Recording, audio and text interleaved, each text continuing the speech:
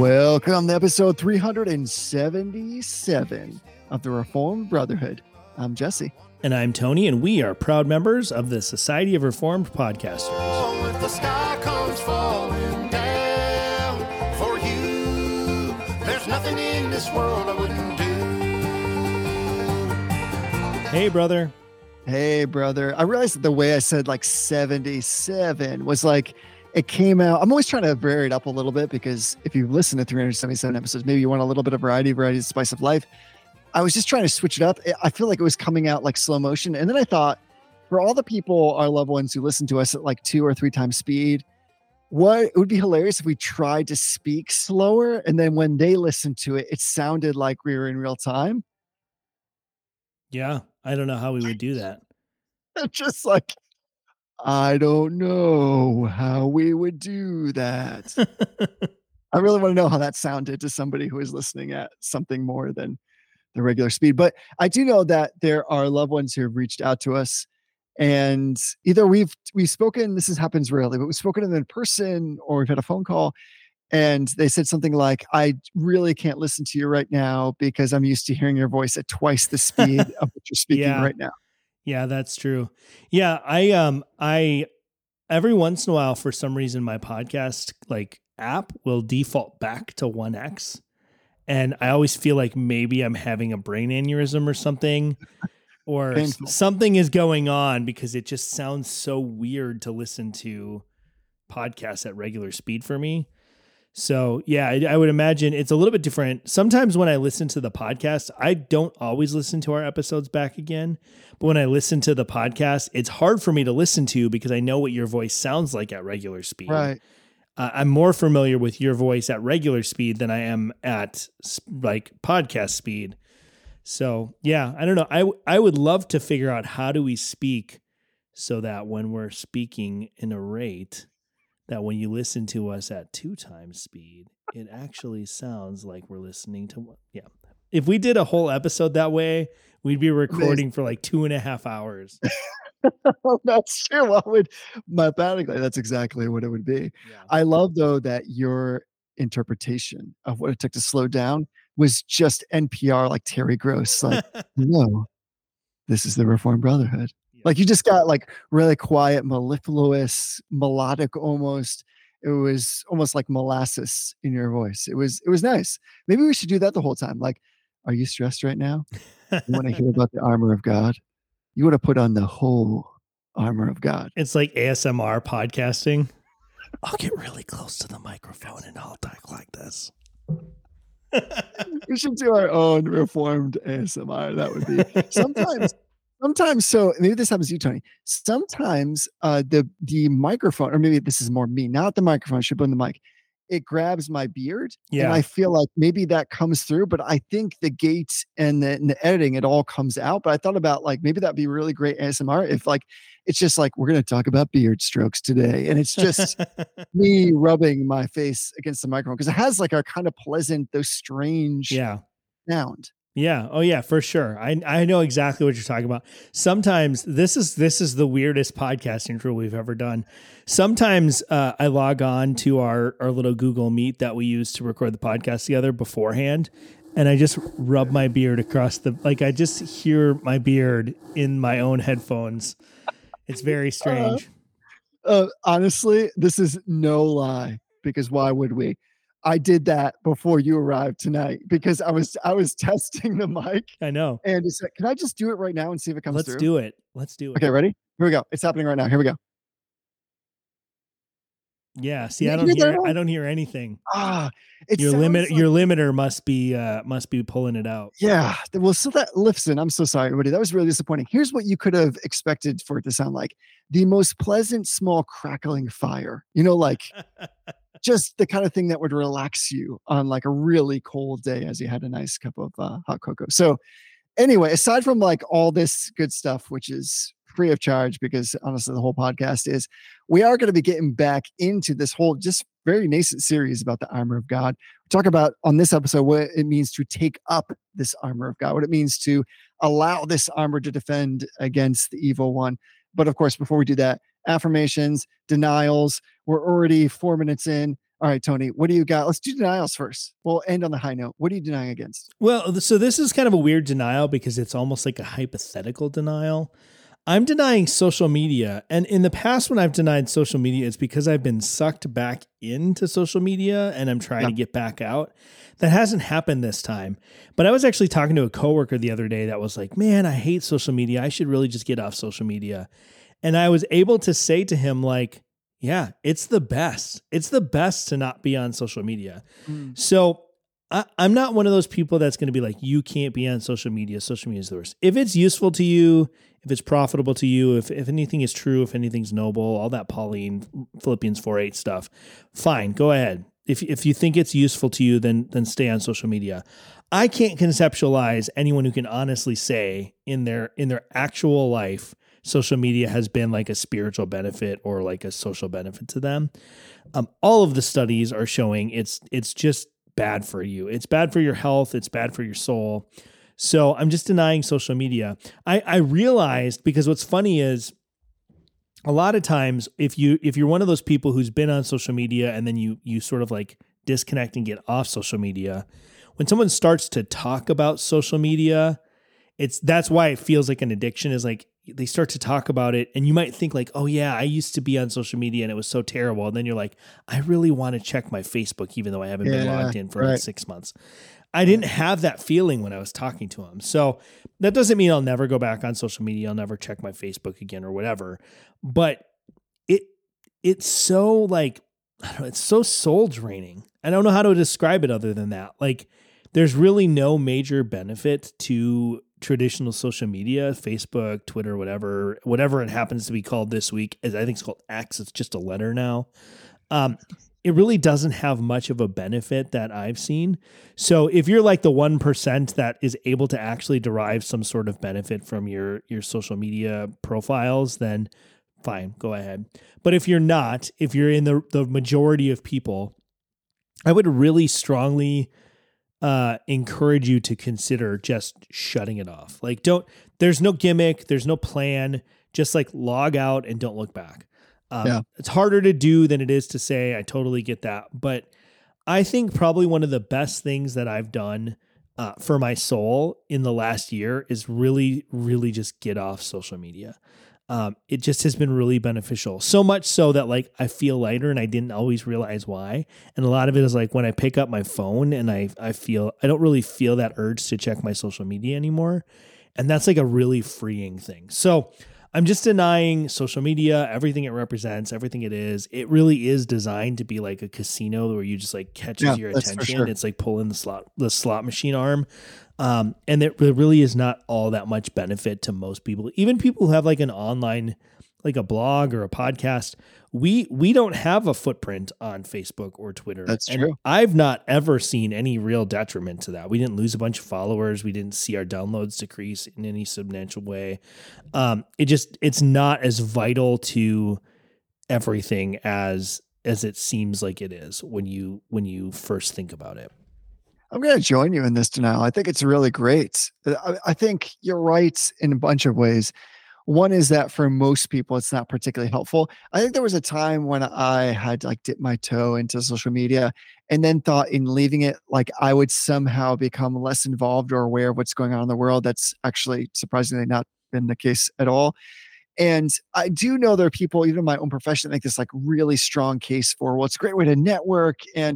But those people who do that have like they're really disciplined in how they use it. So they have like particular lists that they subscribe to, for instance, on like X, or they just remove themselves from the drama, the misunderstanding, the constant vitriol and polemic language that is sometimes part and parcel of hot button topics on social media. So I think there is maybe presumably a way where you could use it to like, where if you don't get caught up in comparing yourself to others or feeling like you're constantly being involved in debates or saying like there's somebody wrong in the internet and I have to deal with them right now, all more power to you. But one could even argue that like go spend some more time with your family, read a book, read the Bible, spend some time in prayer. Like I suppose we could say that about any number of things, but just like anything that might be addictive, and that could be like sugar or alcohol, social media does. We should just be pragmatic about the fact that it has addictive properties, Yeah. and that these apps in particular leverage those properties and are particularly designed that way. So you have to go in with eyes wide open. I suppose in so much as you do that and you can redeem them, fine. But I would argue, and you tell me if I'm wrong here, that that takes an enormous amount of effort and energy. So you just need to be prepared that it needs to come with significant investment. And I think one could argue, is the investment worth it? Is that juice worth the squeeze when it comes to social media? Yeah, the answer is no in almost every circumstance. And so this is where like, this is maybe like one of your favorite phrases, like the proof of the pudding is in the eating. Yeah. So like the reason I started thinking about this is someone in our Telegram chat posted a link to like one of the most recent episodes of The Dividing Line with James White. And another person who's not in our Telegram chat sent me a message. I mean, I'm still on like Facebook Messenger. It's basically just text messaging. Sent me a message like, what do you think about James White's newest episode? And I was like, it was like that meme from Mad Men where I was like, I don't think about you at all. And I don't, like James White just happens to be the person involved in this particular situation. But like the fact that I was totally unaware that apparently James White said something outlandish, apparently something controversial happened, and I had no idea. I had no desire to respond to it. I couldn't even muster up the angst or whatever you want to call it to even like go download the episode and listen to it. And some people might look at that and be like, well, you don't really care. And I was like, yeah, I don't really care. And that's like the main benefit is like, yes. And I'm not just bagging on James White's ministry. Like Alpha and Omega Ministry has done a lot of great things. Yes, there's lots of theological disagreements. James White is a Christian brother. I hope him the best. I wish him the best. But like, I don't really care what some dude in Arizona is saying on the internet right now. And like, if there was a book published or a major journal article published that was something worth responding to, then maybe I would devote the energy into researching the article and getting, doing all my work. But this constant, like, I'm just going to like tit for tat react to somebody on Twitter or like even like the reactionary podcast cycle that sometimes happens. And there's been times when we get into that. And I don't think there's necessarily anything wrong with like listening to something that's controversial and responding to it. We're probably going to have that happen at some point again in the future.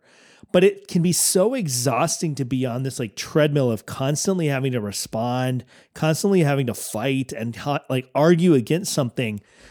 Again, there's a place for people who do that. And there's a place for polemics and polemic ministries.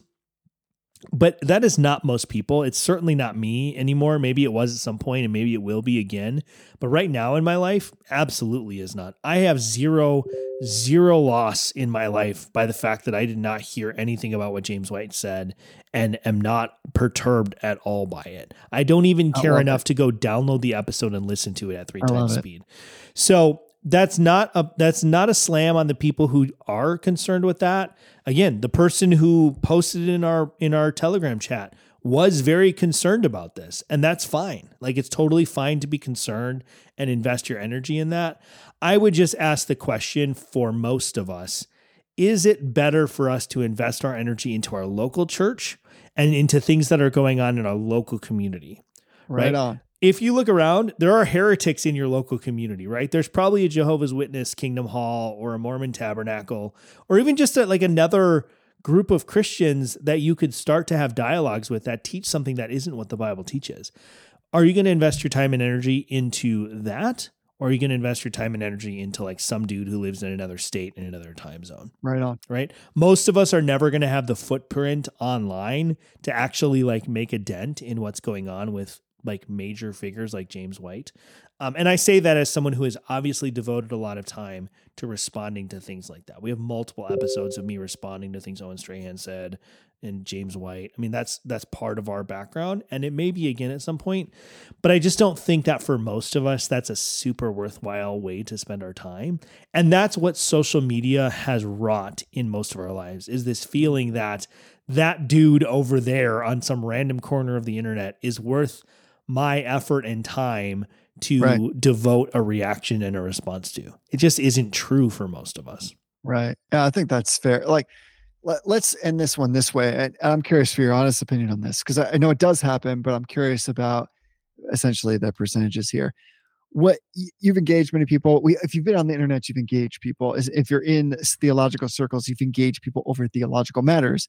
And like you said, sometimes that comes with debating either well or not so well a particular issue. What percentage of the time would you say in your interactions, let's say you've had a conversation with somebody and said, no, I believe scripture teaches it this way.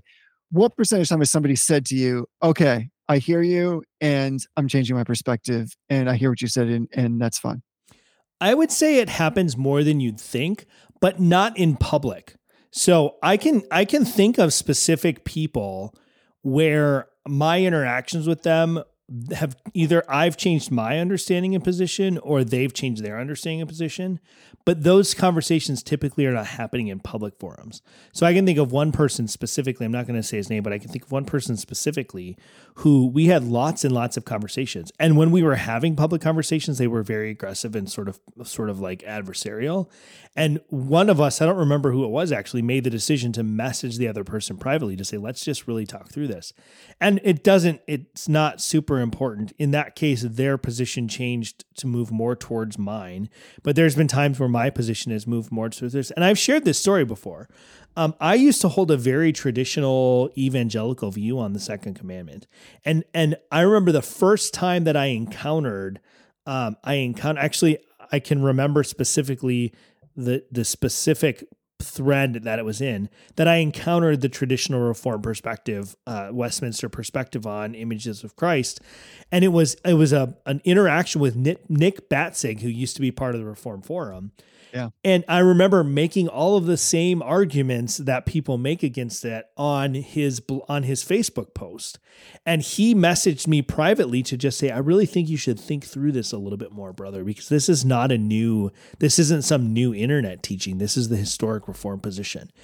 And that interaction, that private interaction, is what helped me to start to move towards that perspective. It caused me to have to actually grapple with, this person believes this enough, not just to spout it off in a public group, but to actually like message me and have a direct conversation about it. So that's not to say there's zero utility in Facebook or Twitter, that there's not some conceivable way that it could be useful. I just don't think for most of us that actually plays out in like real life. Yeah, that's what I'm saying. I'm with you on that. I would say, like, from my perspective, even if I'm charitable, so let's say that those discussions result in some kind of private activity, which again, the world mostly doesn't see. So for those who are just witnessing the whole interaction online, dislocated from maybe behind the scenes, they see no acquiescence. They see no kind of resolution there. I would say I'm charitable, even when we count the behind the scenes. In my own life, maybe 20% of the time, you're seeing somebody say, like, in the interaction, and I think that's being generous. Yeah. So all this says to me, 80% of the time, you're going to be insanely frustrated. And not only that, but probably the pain of sensing that somebody's not listening to you is even greater than the time that somebody says, I've heard what you say. And yeah, I see your point, and I'm willing to change my perspective on that. So in other words, like, the pain being double the gain, you're well worse off, I think, to your point. Yeah. So it's just like most of these mediums, can we be honest, are not really great for the kind of conversation we want to have when it comes to like these really deep issues. And it would be better. I think we've made this argument before. Like, yeah, send that private email, see if you can get a phone call, see if you can just show up at James White's house and just have the conversation. Right. Yeah. I'm going to leave that there. I'm going to leave that there. Come to now. That's what we're promulgating now, is just go find where James White lives. Yes. And just have a conversation with him. I do not know where he lives, so I will not be either vertently or inadvertently doxing him today.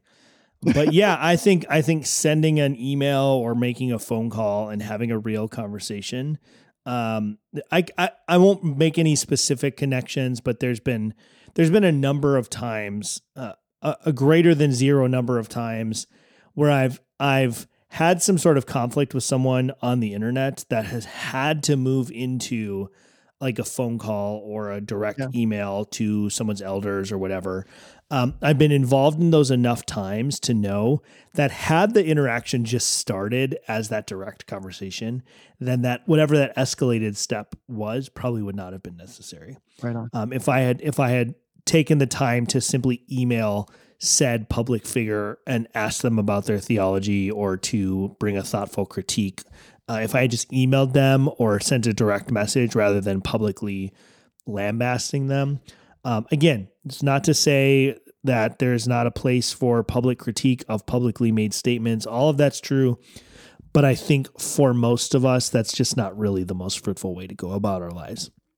Right on. I agree with you. I wanted to come alongside and join you in this denial because I thought it's really good. I didn't anticipate we're going this direction, but in some ways I thought I was going to be expedient. Somehow I only just threw more gasoline on this fire. No, of course not. And here we are. So That's how we let's roll. move expeditiously, if we can, on to affirmations. What are you affirming with on this episode? So I'm not sure I would call this an affirmation because it's a little bit potentially self-serving. But one of the things that I'm trying to do as we go through this this Armor of God series is to do a little bit of writing. I mentioned this on a previous episode, though. One of the things I want to get back to in 2024 is some writing.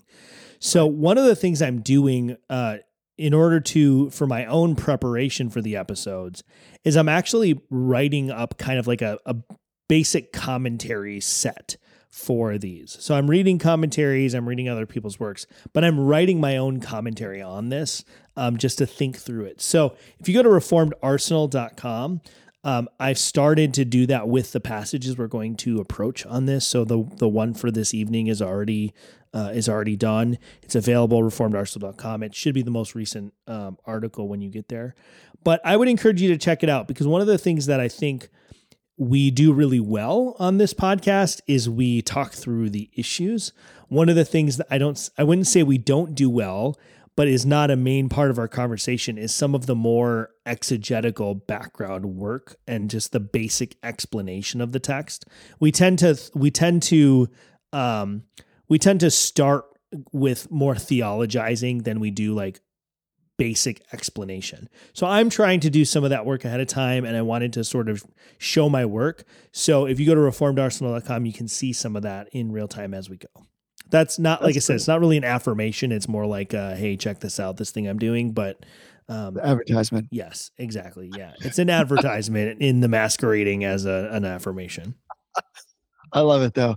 And in case anybody's wondering, I have written zero commentary on this episode or any scripture that we've ever talked about. But I think it's good. Honestly, there might be embedded in that, this affirmation, if I can like maybe presume a little bit that that's not a bad activity for anybody to undertake as they're kind of journaling through the scriptures to try to write for themselves, even if it's just to recapitulate or summarize in their own words what it is that they believe that they're reading and processing. So, and you're kind of doing that by gathering different resources, but also bringing it together in a way that is cohesive for you, not your interpretation of what you think it means to you, but you're letting the scripture read you and also trying to inform what it is that God is saying in the context of what he has provided to his people. Yeah. Yeah. And I'm doing this with some Greek, I won't say mastery, but some Greek competency under my belt. And that influences the way that I'm doing this. But it very easily could be somebody who's taking a reliable English translation and breaking it up kind of phrase by phrase and word by word. And that's what I would really encourage you to do as you're looking at the scriptures is we affirm that the scriptures are God-breathed, and they're God-breathed not just in their concepts, but in their very words. So it's important for us to sort of like take the scriptures, chunk them up word by word, phrase by phrase, and understand how do the words relate to each other? What do they mean? And that's really what I'm trying to get after with some of the way that I'm doing these commentaries. So check it out if you have a few minutes. It's not like you have to in order to understand what's going on in the episode, but it might actually give you some flavor text in terms of my own thought process as we approach this, if you take a look at that either after the episode or during the episode or whatever. It's fantastic. And again, of course, we're going to be going through, this is somewhat different than what we've done in the most recent past, where we're actually going through verse by verse in this part of the scripture. So tag along, come along, read the passage, meditate, get a sense of what's going on there, and maybe do a little bit of your own journaling. And then you can go to reformedarsenal.com and check out all the great writing that happens there. That website is a sponsor of this podcast. I don't know if there's a lot of great writing. There hasn't even been a lot of actual just plain old writing for a long time. So actually it felt really good to like publish an article. It's been a really long time since I published an article. So I'm hoping to actually get into a sort of regular routine again with that. I love it. Well, people can go track you there and find out what's going on. Yeah. Yeah. What are you affirming today, Jesse? I'm going to keep this really quick, but at first, let me start with a question. I'm going to presume, maybe this is unfair, but the listener can ask or answer this question for themselves. They can ask it of themselves. You put together like Lego before, yes? I mean, Oh, Mike, yeah, did you have a for sure. Lego as a child? Oh yeah, yeah. I had a lot of Yeah. Legos. I mean, did you like Lego? Yeah, yeah. I love Legos. I want to go I feel buy like you're Legos right now. incredulous with the question.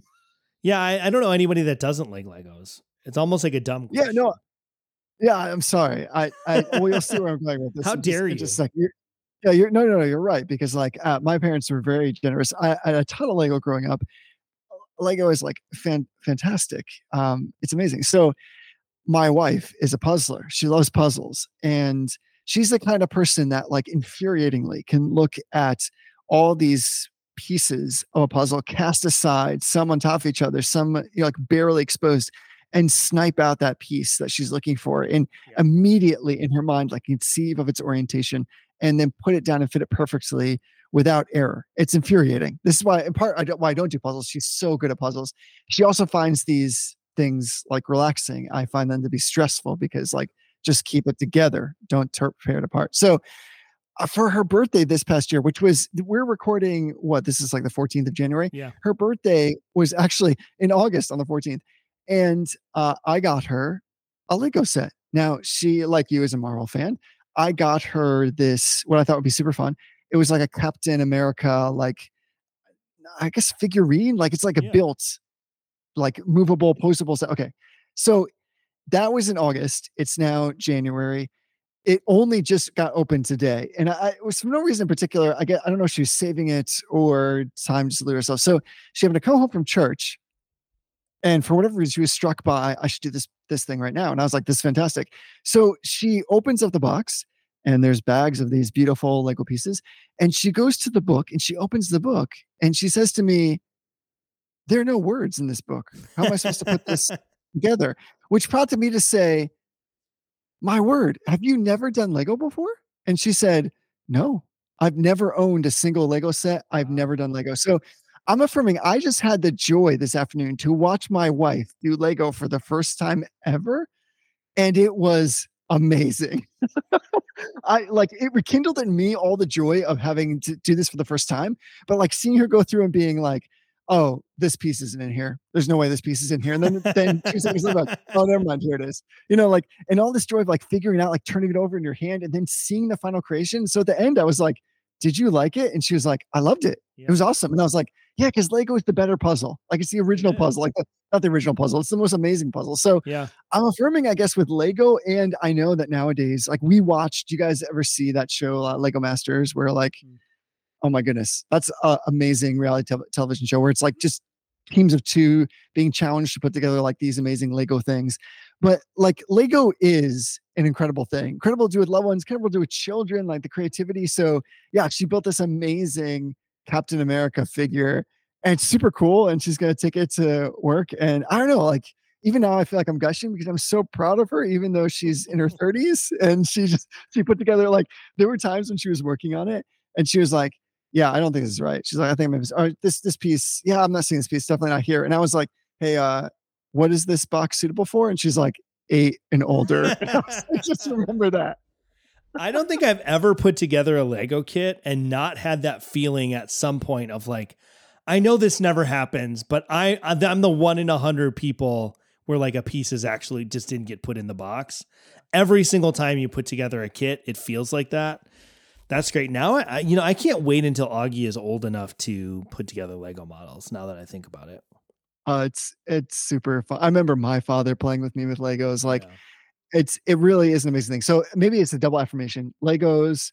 It was just such an amazing thing to like serendipitously stumble upon the fact that my wife had never owned. She'd never been given Legos. She'd never done Legos before, and yet she loves puzzles.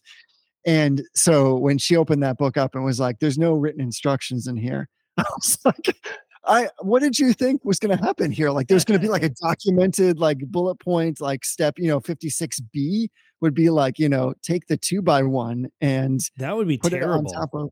Yeah. That would rob all the joy out of putting together a Lego model. Yeah. So what was the best I would say is like, I think if you've done Legos before, you get this, it's not common language, but you kind of like understand like plates and pieces to her because she never experienced it before. She was saying things like, I'm looking for like the gray ramp, the rampy thing. Or she was like, oh, there's a bridge piece. And I was like, I'm pretty sure that's not what that is. But like to her, it just made sense to describe all these things. And it was, again, maybe this is the joy of seeing somebody experience something that you love, maybe you've forgotten your love for the very first time without any context. And that's how it was. She literally opened this box and she was like, oh, there's multiple bags. And I was like, yeah, that's pretty normal. Like they're all numbered. You just like, and then she tore open the bag. She's like, oh, there's like a lot of pieces in here. And I was like, well, yeah, it's like what, 310 pieces in this thing. It's like, that's a pretty normal set. And, then she's going through and being like, well, there's no words. And then, oh, there's like there was like a joining of joints, like where the literally the arm connected to the body or the torso. And she was like, oh, there are action lines here. And I was like, I'm sorry. And she's like, well, look, like it shows like you're kind of like these lines shooting out from like the pieces to show they're joining together. And I was like, I love you so much. This is amazing.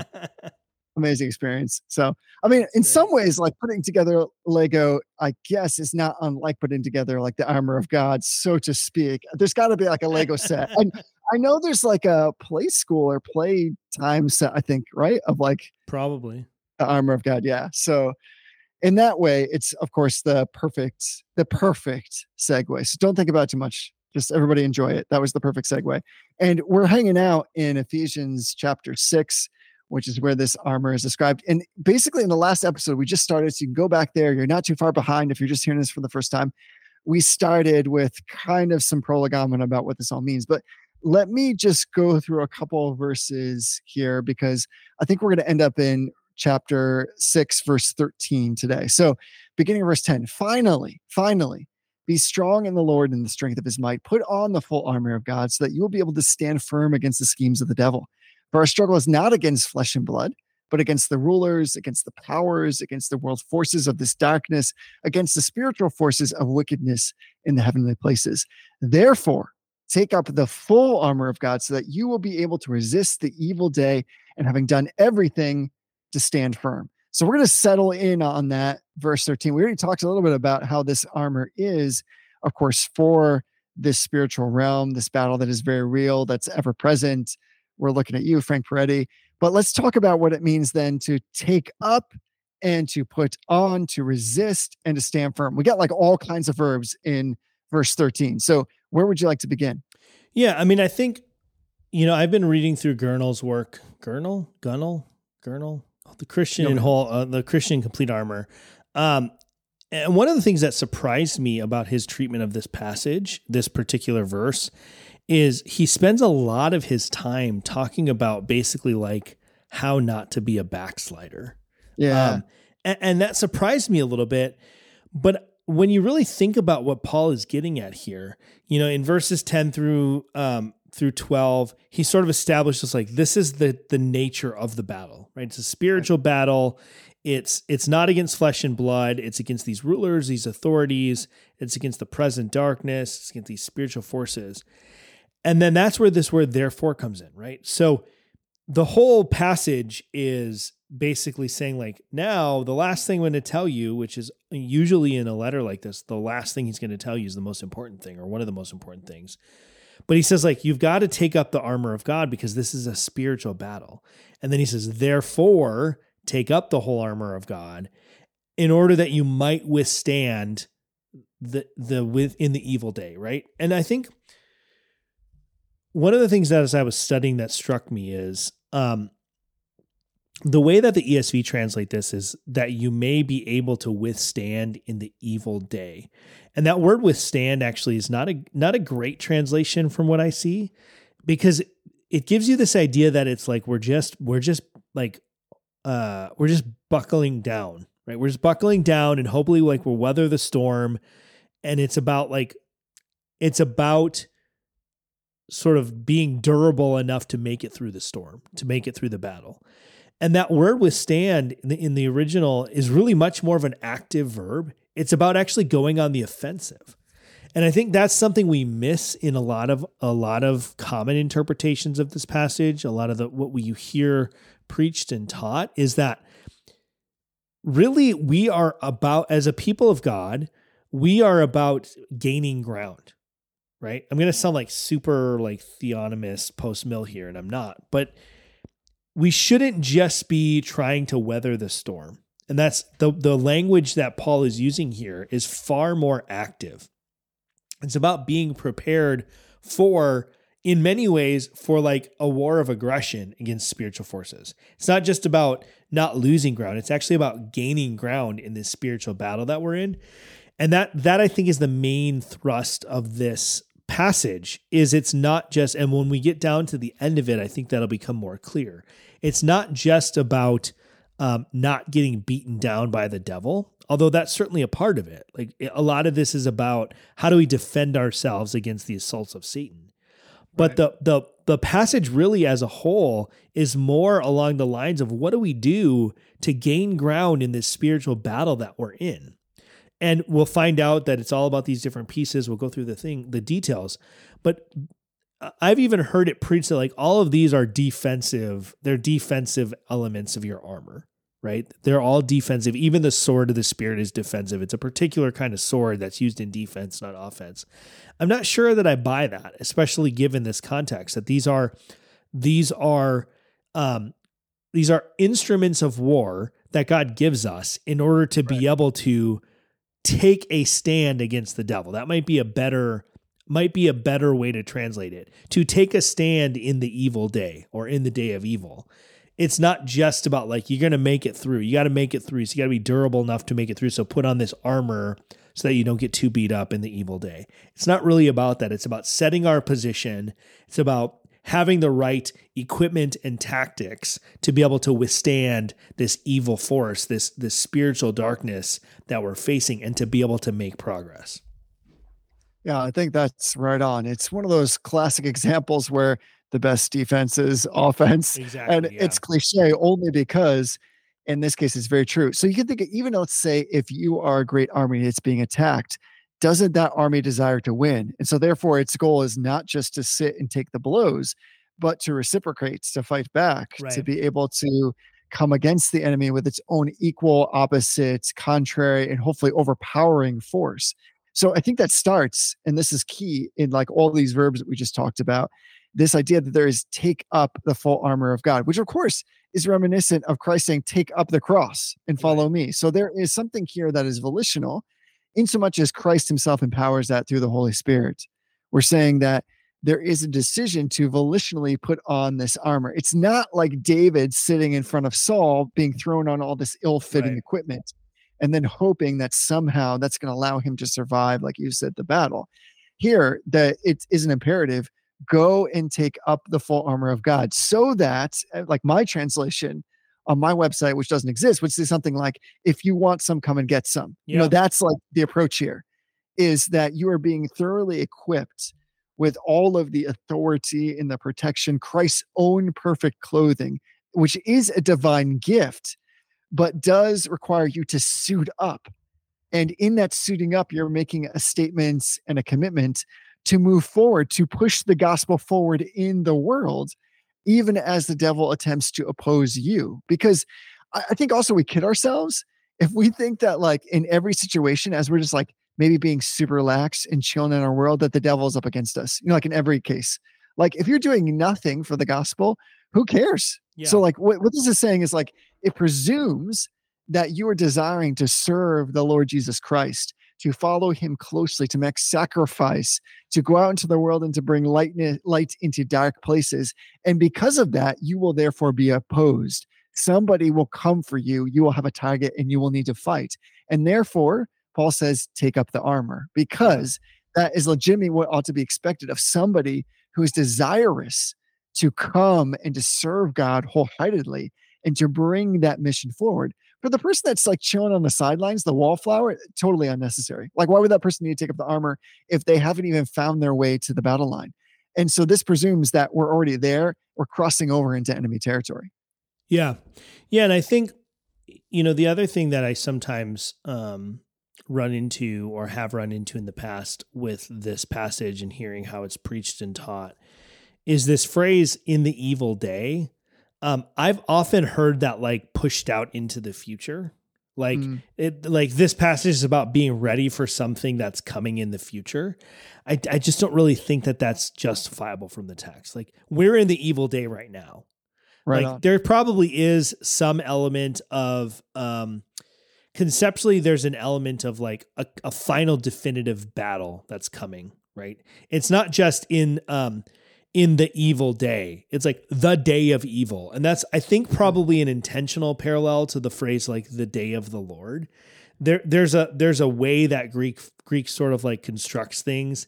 And this is not just like, evil is not just an adjective to describe like a particular day. This is referring to a specific thing, but it's not just about being ready for some future event that's going to happen. It's about recognizing that the second that we, let me put it this way. You're either the seed of the serpent or you're the seed of the woman, or the seed of the seed of the woman. Right. And you're either going to be, on God's side, or you're going to be on Satan's side. There's no middle ground. There's no neutral actors. And the second that we come to Christ, like there's that old like Sunday school song, like I'm in the Lord's army, right? Like we join the Lord's army, and we can either do that taking up the whole armor of God, right? And we do that taking up the whole armor of God. This in many ways, this is almost like the question of like baptism in the Spirit, right? Yes. There's no Christian, there really is no Christian that hasn't taken up the whole armor of God. And we do that to subjectively to greater or lesser degrees, right? Just like we experience the presence and the activity of the Spirit in our lives to greater or lesser degrees subjectively. That doesn't mean that the Spirit is somehow less present in the life of a Christian who's not experiencing it subjectively. But we are in the battle. We are in the evil day. And so we have to take up the armor of God, which is all of the different things we're going to talk about in the coming weeks. We have to take that up. And this is the key to this, I think. When you look at this text in the Greek, so mini Greek lesson here. In English, most tenses or most verbs are locked into like a specific temporal frame. And when you're first studying Greek, that's how you translate Greek, right? There's present tense, there's past tense, there's different kinds of past tense, there's a future tense. When you progress into higher levels of Greek, you start to talk about something called aspect, verbal aspect rather than verbal tense. And verbal aspect is really more about what is the frame of reference for the verb? Is it a verb that is considered to be an incomplete action? Is it a verb that is considered to be an action that occurs in the past but has present consequence? All of the verbs in this passage, as far as I can see and remember, all of the verbs in this are in the aorist, which is the most complete tense there is. So aorist is like often translated as simple past.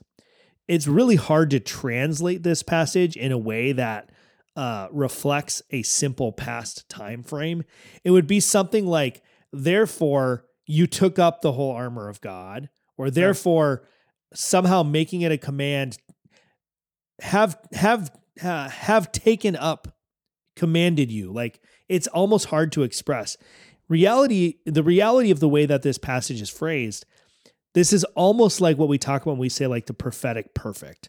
Sometimes Paul uses what we call the prophetic perfect, where he's using the perfect tense in order to sort of like show that the outcome is complete, where we see this in Romans 8, right? Instead of saying like those he justified, he's using, in some sense, he's using this past tense language to demonstrate that the future tense is so sure, the future frame is so sure that it's almost as though it was past tense. That same kind of thing is happening here. Take up the whole armor of God as an aorist command. It's conceptualized not in like this process that you go through or that you're going through. Take up the armor of God is a command that is so complete that it's in the aorist tense. And that's the same thing with like, you may be able to withstand in the evil day. This is a foregone conclusion in the text. If you take up the armor of God, which you have, then you are going to be able to withstand for sure. And then it says, having done all, to stand firm. All of those are in the aorist tense. And one of the things that tells us, and I think this is so important for this passage, because I do think sometimes this passage can become almost like an overwhelming burden of like, am I taking up the armor of God well enough today? Or should I just like hide in my bedroom away from the devil because I haven't taken up the armor of God well enough? The fact of the matter is that when you came to Christ and the Spirit dwells within you and you put on Christ, that's what conversion is. You put on Christ. Right. In that act, you've already put on the full armor of God. In a very real sense, Christ is the full armor of God for us. We're going to get into that, I know, as we go through the different items, how that represents us actually putting on Christ is going to be a central theme. Jesse and I haven't talked about it. I know us well enough that it's going to be a central theme. I know our theology well enough.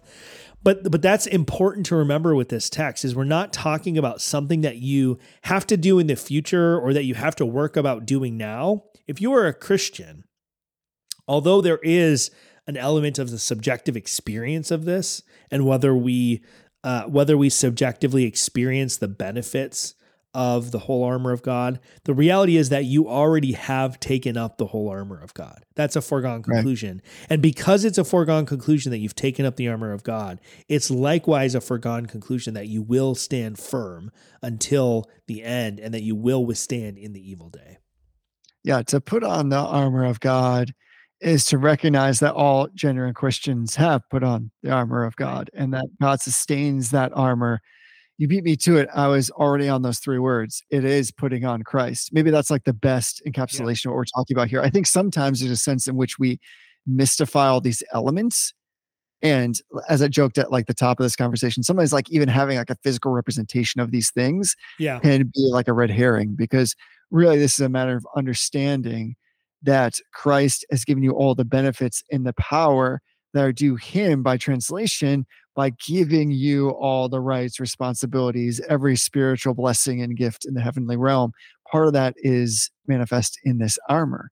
And it struck me as you're saying that Paul has done a really good job, of course, in his own writing of even interpreting what he means there, I think, by saying like this day of evil. So for instance, he writes to the church in Rome, this is chapter 13, the night is far gone, the day is at hand. So then let us cast off the works of darkness and put on the armor of light. Let us walk properly as in the daytime, not in orgies and drunkenness, not in sexual immorality or sensuality, not in quarreling or jealousy, but put on the Lord Jesus Christ and make no provision for the flesh to gratify its desires.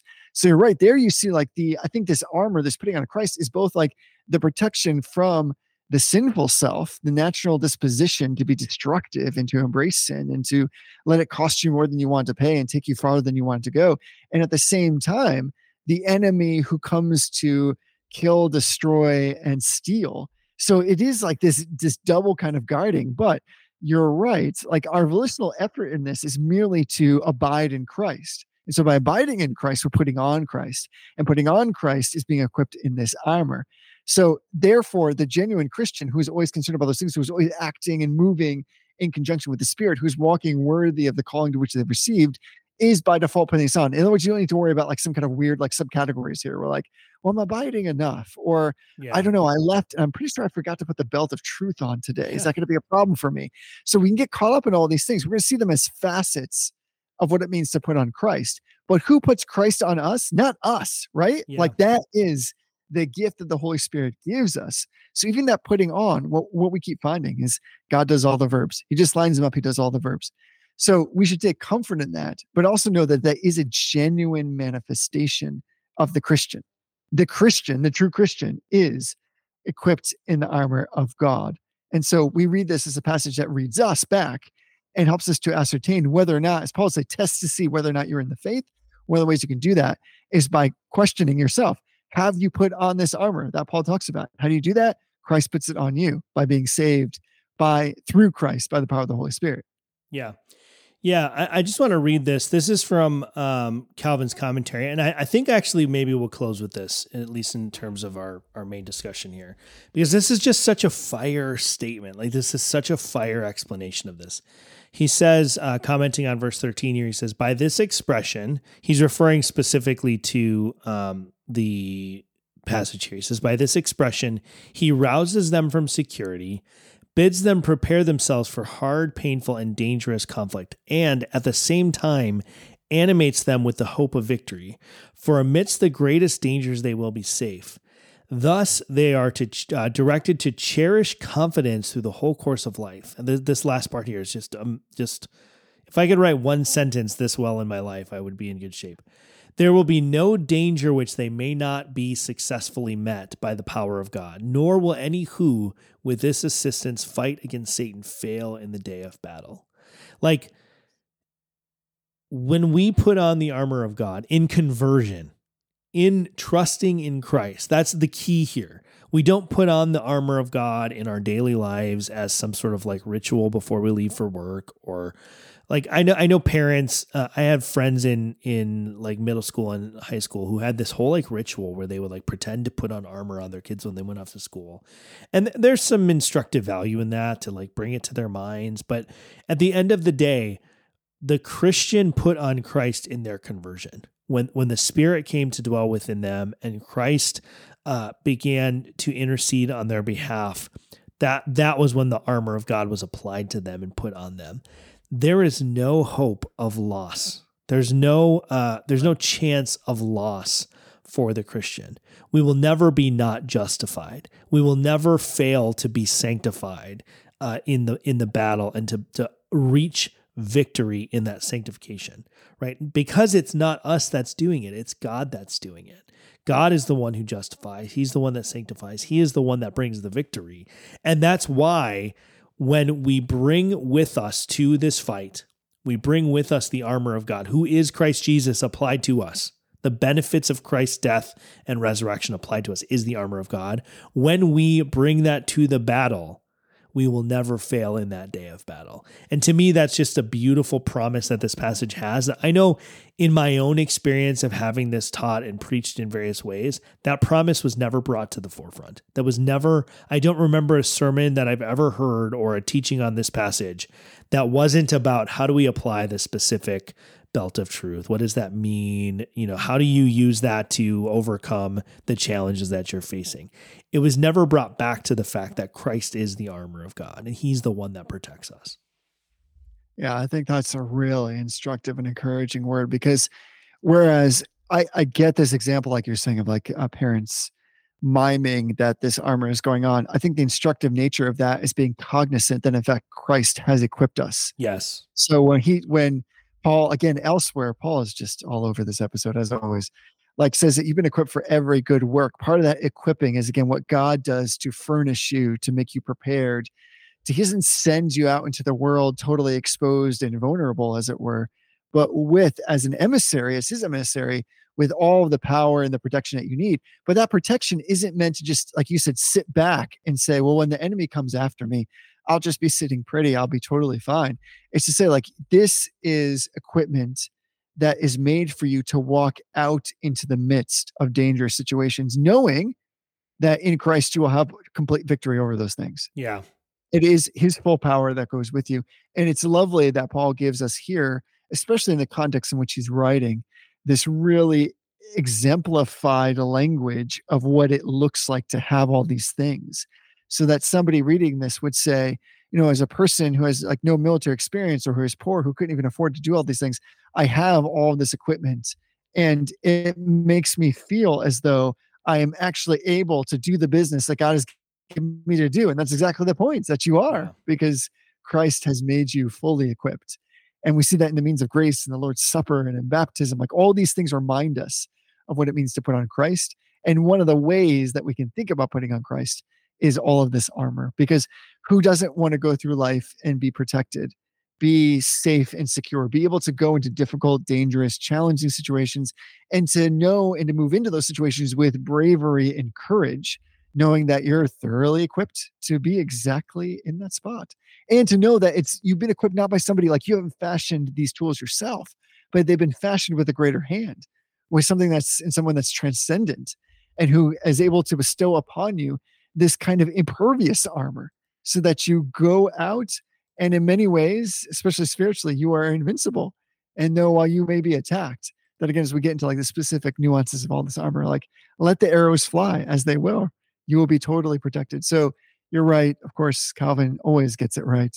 And he says it so incredibly eloquently. But I hope like this, as we talk about this, Tony, like people will then, as we discuss it further, start to consider all of these elements in light of what it means to put on Christ. Now, what we're really going to see in all these elements are characteristics of our Lord and Savior, our first brother who goes before us, but then essentially like has secured this armor, like fashioned it himself, tested it himself, found himself within it to be jubilant and victorious. And then maybe, to use your example, he, like the parent who pantomimes it, he takes it off himself and puts it on us. Yeah. And so we're actually, it's not like it's new armor that's not battle tested. It's the one that Christ himself wore, and he gives it to all his children. Yeah. And he says, go out into the evil day, knowing that the evil day will not prevail against you. So, I mean, that's like some great, like wall busting, I was running going to through say like the same encouragement. thing. Yeah, I was just going to say I'm ready to run through a wall. So with my God, I can run against a troop or whatever the phrase is. Yeah, Well, I expect to see that on your website when you get to that passage. yeah, it's in the Hebrew, I think. Yeah, I mean, I think this is a good spot to end. I'm just really excited to now that we've like reframed the conversation away from like, what does it mean to be righteous in your daily life? Like, what does it mean to be righteous when like you do your taxes? Like those are fine questions. I'm not trying to bag on those questions too much, but like this passage is so much more foundational about what does it mean to be a Christian and to overcome and withstand and resist and to take action against the evil one in the evil day. I'm really excited to get into the next several episodes as we talk about the individual elements of this armor, what they mean, and how does it actually come to bear in the life of a Christian that we have victory over sin, death, and the devil because of what Christ has done for us and because of what Christ has put on us. So I think this is as good a place to wrap it up as any. There are always ways to get in touch with us. The best way to get in touch with us is the Telegram chat. You can go to t.me/Reformed Brotherhood. You can lurk in there for a while if you want to just check it out.